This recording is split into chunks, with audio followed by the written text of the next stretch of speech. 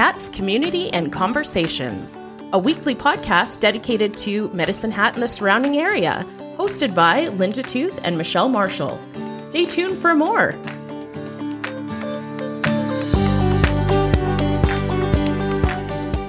Welcome back, everybody, to Cats, Community, and Conversation. We are excited to have the former police chief. Yes. And Right Honorable Council member. Right Honorable. I don't know where that one came from, but wow. I'm just going to use it. Do you feel? It's pretty hefty. I feel like I need to curtsy almost. Like I did downstairs when I met him. Fantastic. You covered it. It was low. Good.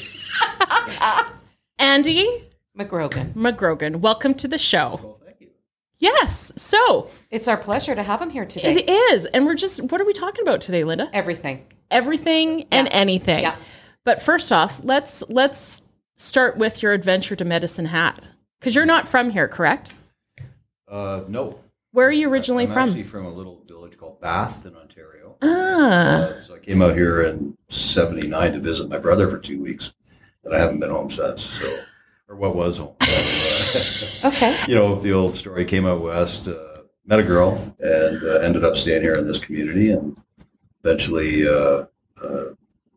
joined the police service at 21, and always with the intention of heading back to Ontario, but really just fell in love with the community over the years, and met my wife here, in I think 84. I met her in 83. If she's listening, she's going to not going to be happy. No, she's going to correct you. I know. But anyway, raised a family here, retired here, and here I am.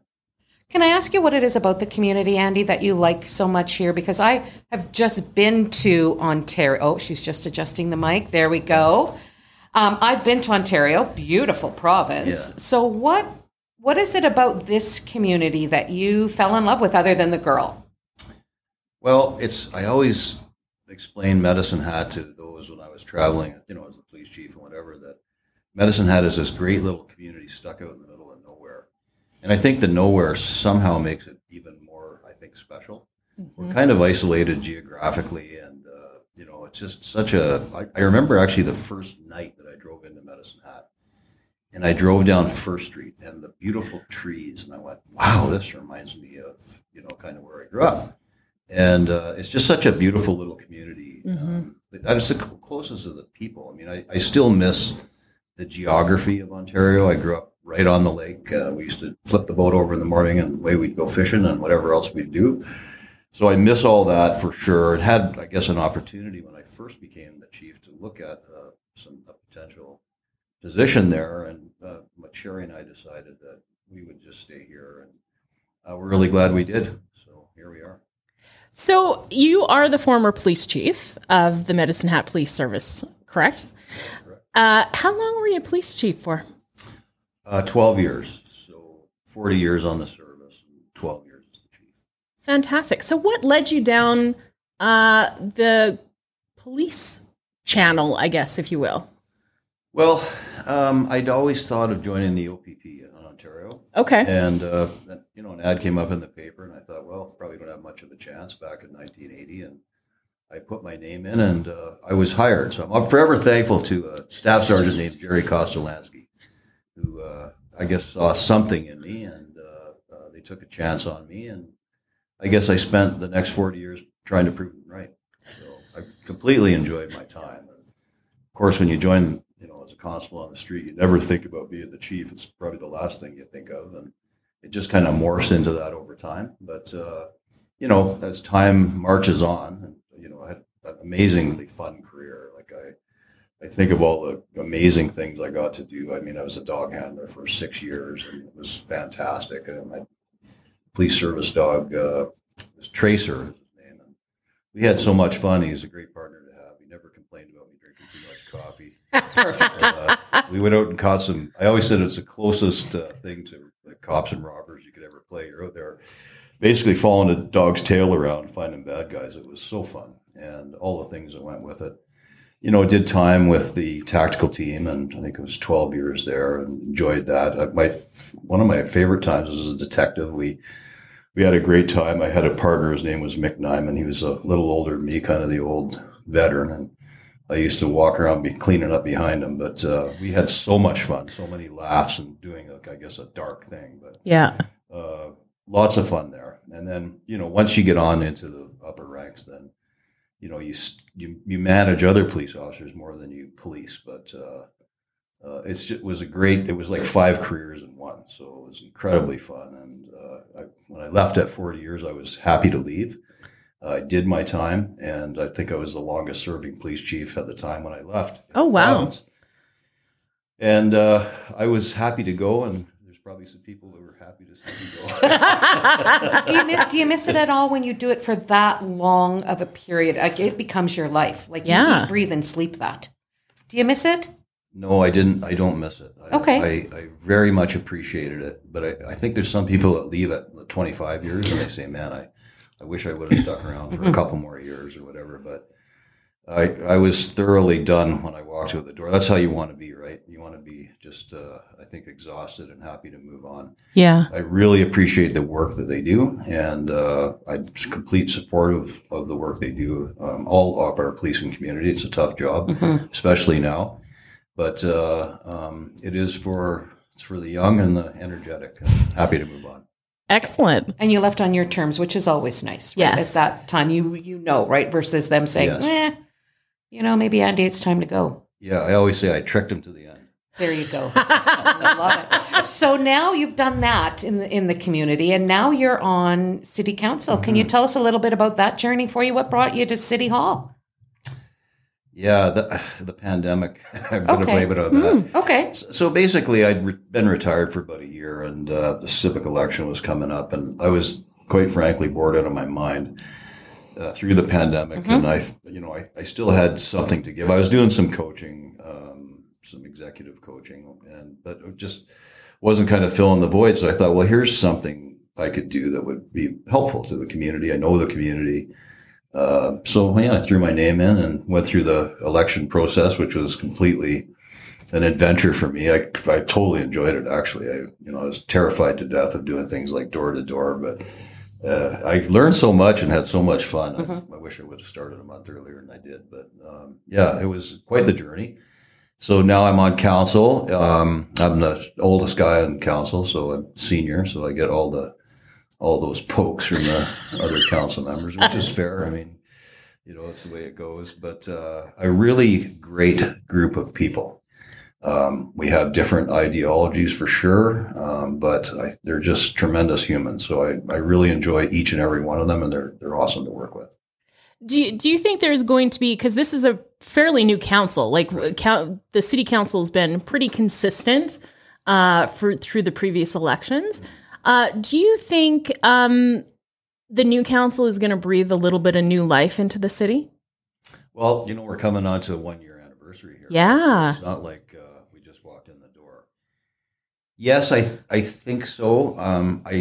It has taken longer than I would have expected to kind of get our feet on the ground. Everybody assumed that because I came from a city position that it would just be a cakewalk for me. But I have to tell you, it's a very large, complicated corporation when you think of utilities and gas and all that piece.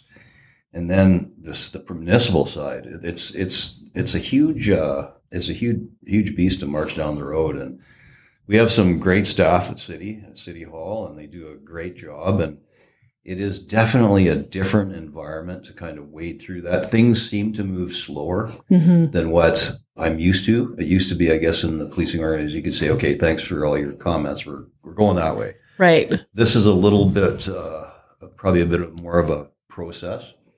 And probably rightfully so. I think you come up with maybe some really good decisions when you have so many people that are putting their mind to them. And I really give staff credit because it had to be tremendously hard for them to adjust to a brand new council. Right? It's got to be tough. So give them credit.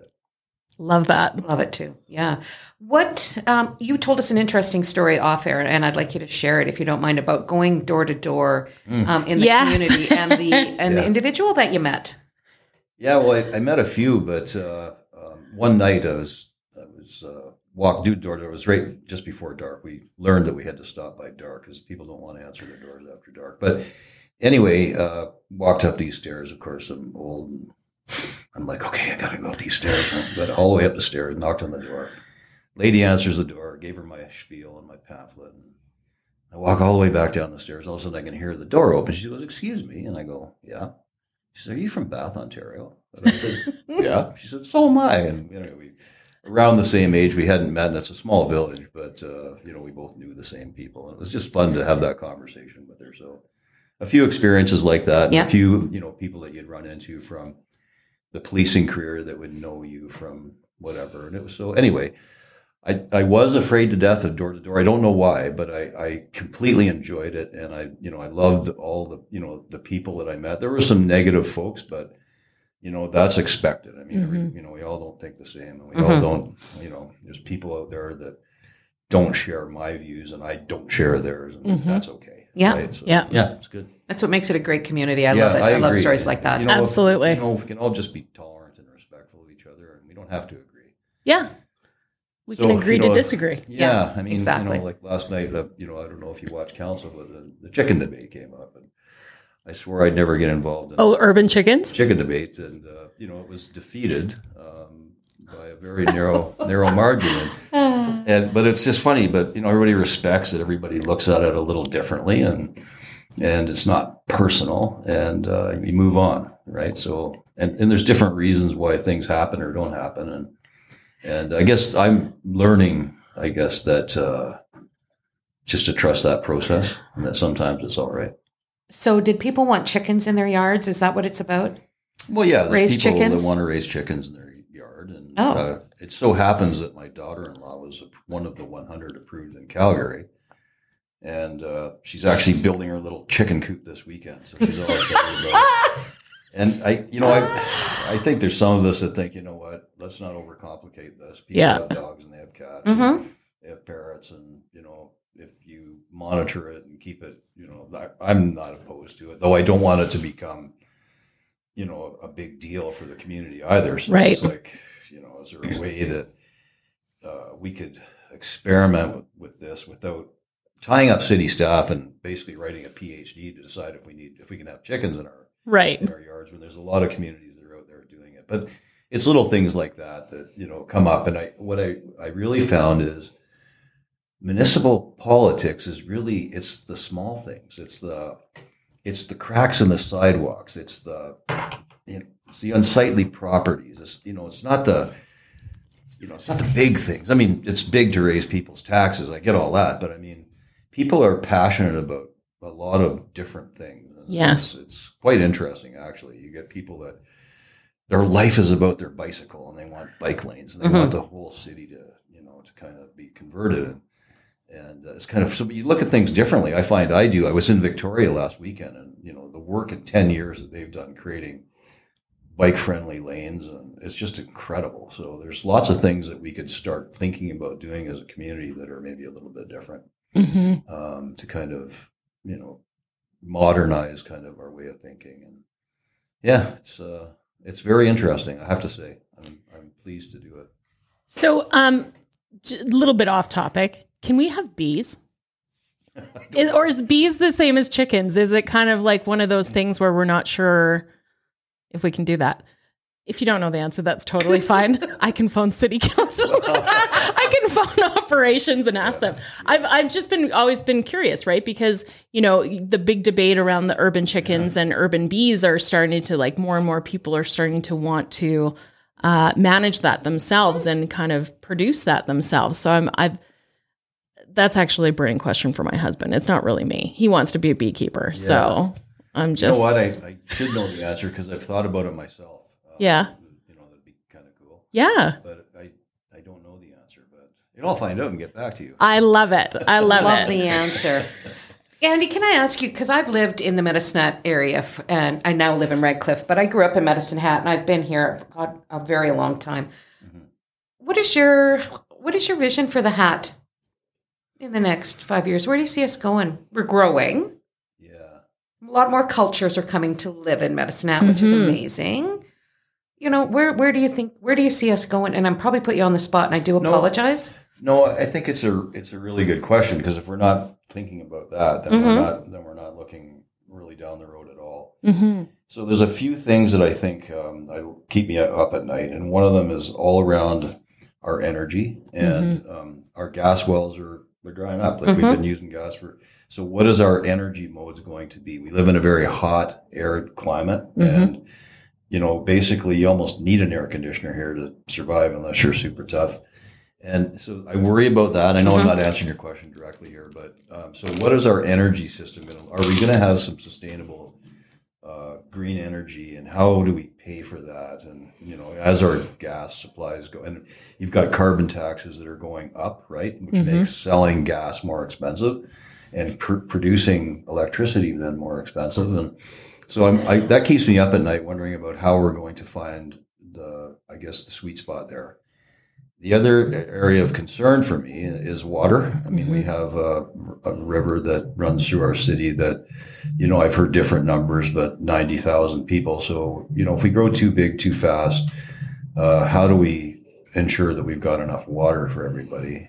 So that's an issue. But as far as the community goes, I really would like to just see a nice, vibrant, we need to be a little bigger. I think we need to be that 110,000. To draw, I guess, the things that people want when they live in a community, more culture, bigger kind of venues and events. I think it was almost like with the police service. We were almost too small to be functional. Like I couldn't imagine running, and there are some that do at a police service any smaller. So it's all a proportion of scale. What is the sweet spot and how big we want to be a vibrant community, but not so big that we're worried about our electrical, we're worried about our, all the infrastructure issues and all those things. So I'd like to see us grow in that 100, 110 area.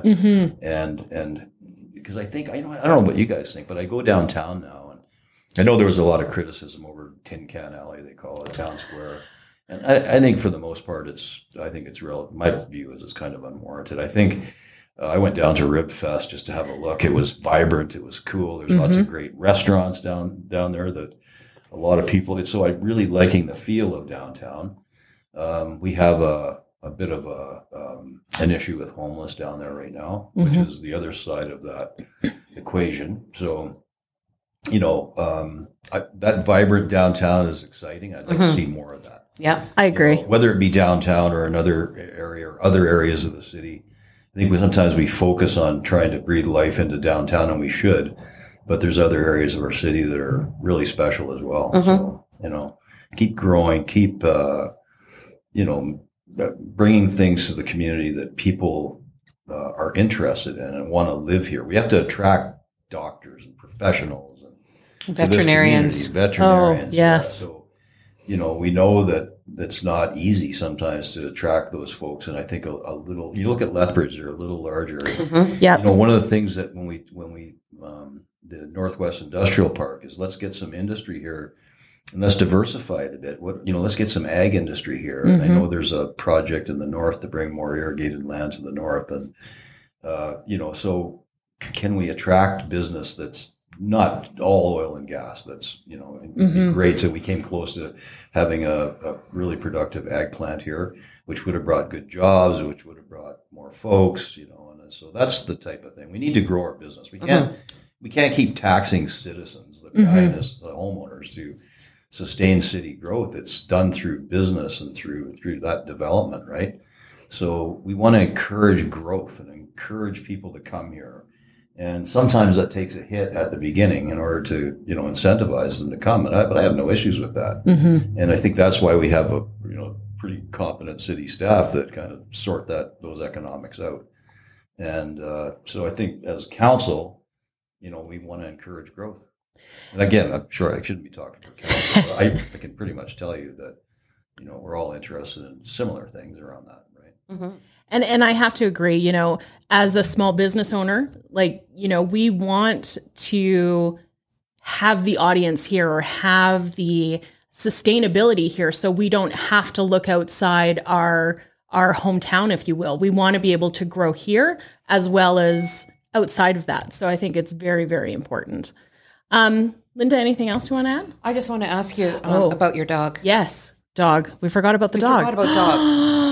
We really should bring. Which dog? Well, Tell us about your pets. Present.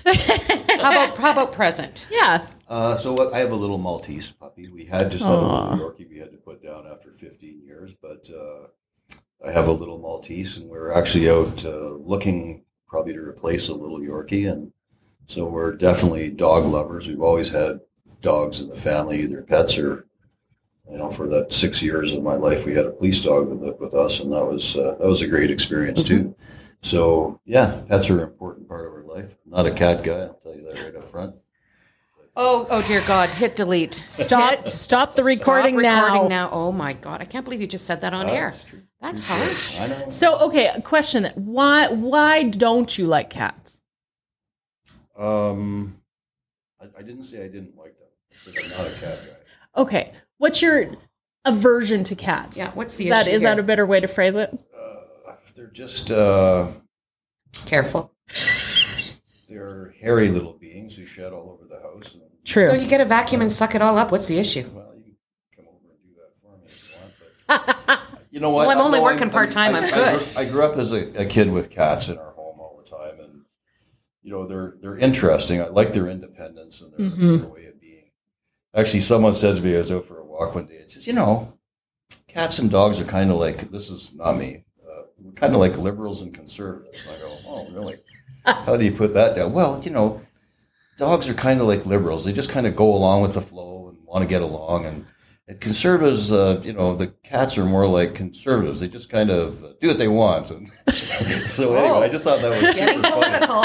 I know. It didn't. I just laughed. I thought, well, that's like it came right out of their mouth. It wasn't even like, I don't think it was rehearsed. And I thought, well, there might be a little bit to that, but I don't know. Can I just say Get that? myself in trouble. Aren't I? Well, you could. That's okay. If you're looking at fostering a dog, we've got lots at the SPCA that are looking for a home. I've got to get a little plug in there. Yeah. They're a little bit bigger dogs than the Maltese and the Yorkies, but they're looking for a home, Andy. I'm just saying. Just throwing that out there. Yeah, Oh, no, just conversation. I've had my share of big dogs as well. We've had a couple of shepherds and what have you not. So yeah. Just putting it out there. You don't need to go to BC looking for a dog, man. I didn't go there looking for a dog. All right, I whatever. went out there to fish. Anything else we'd like to ask Mr. McGrogan, the Right Honorable? Is that what you called him? Yeah, the Right Honorable. Okay, yeah.